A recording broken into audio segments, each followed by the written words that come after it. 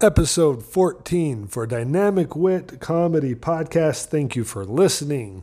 This is the episode for Friday, July 14th. Tomorrow is July 15th. It is the big day for Rodney Norman. Limited tickets still available, I'm sure. As you can guess, I'm probably, recording this a couple days before then.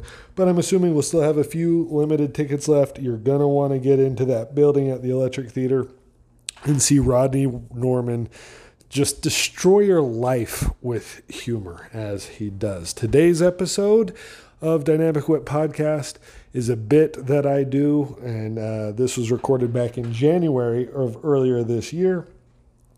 Everyone has an ex. You have an ex-husband, an ex-wife, an ex-girlfriend, an ex-boyfriend, something that you've had a roller coaster of emotions about. Well, this bit is for you and that individual. Hopefully this helps you laugh about whatever it is you feel about any one of your exes. Enjoy the episode. What are you going to do? Record another podcast? I used to do the same thing as a child. Sit in my closet and pretend to talk to imaginary listeners. You're not going to make sense of this. No matter how you try and word this, it's not going to work. I know that I look and sound like Napoleon Dynamite had a baby with Ray Romano. It's going to be a good show. Welcome to the Dynamic Wit Comedy Show.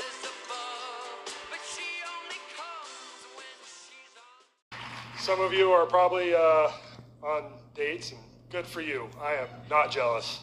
I do not like dating, and the reason I do not like dating is I don't like exes, right? I don't like my ex, I don't like my wife's ex, and if any of you have exes out there, I hate them too.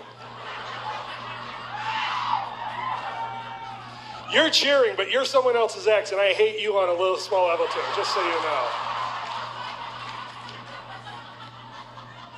I don't mean to sound bitter, but, the reason I don't like exes is because, someone always gets hurt. I mean, sometimes people in relationships, they remain friends, and that's fine. But a lot of times someone gets hurt, and then it's awkward because one of your friends usually wants to date your ex, and that's always a fun conversation. They come up here like, dude, are you going to hate me if I date your ex? It's like, dude, if you date her, you'll hate yourself.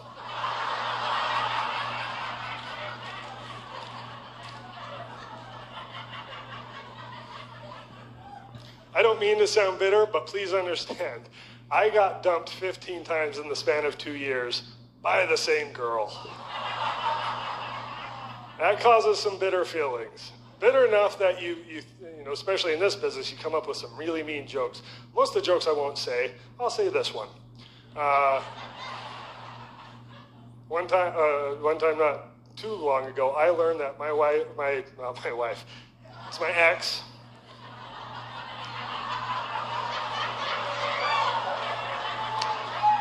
I'm just gonna come out and we'll start over. My ex married a farmer, which is good, because she deserves to be with someone who knows how to work with a cow.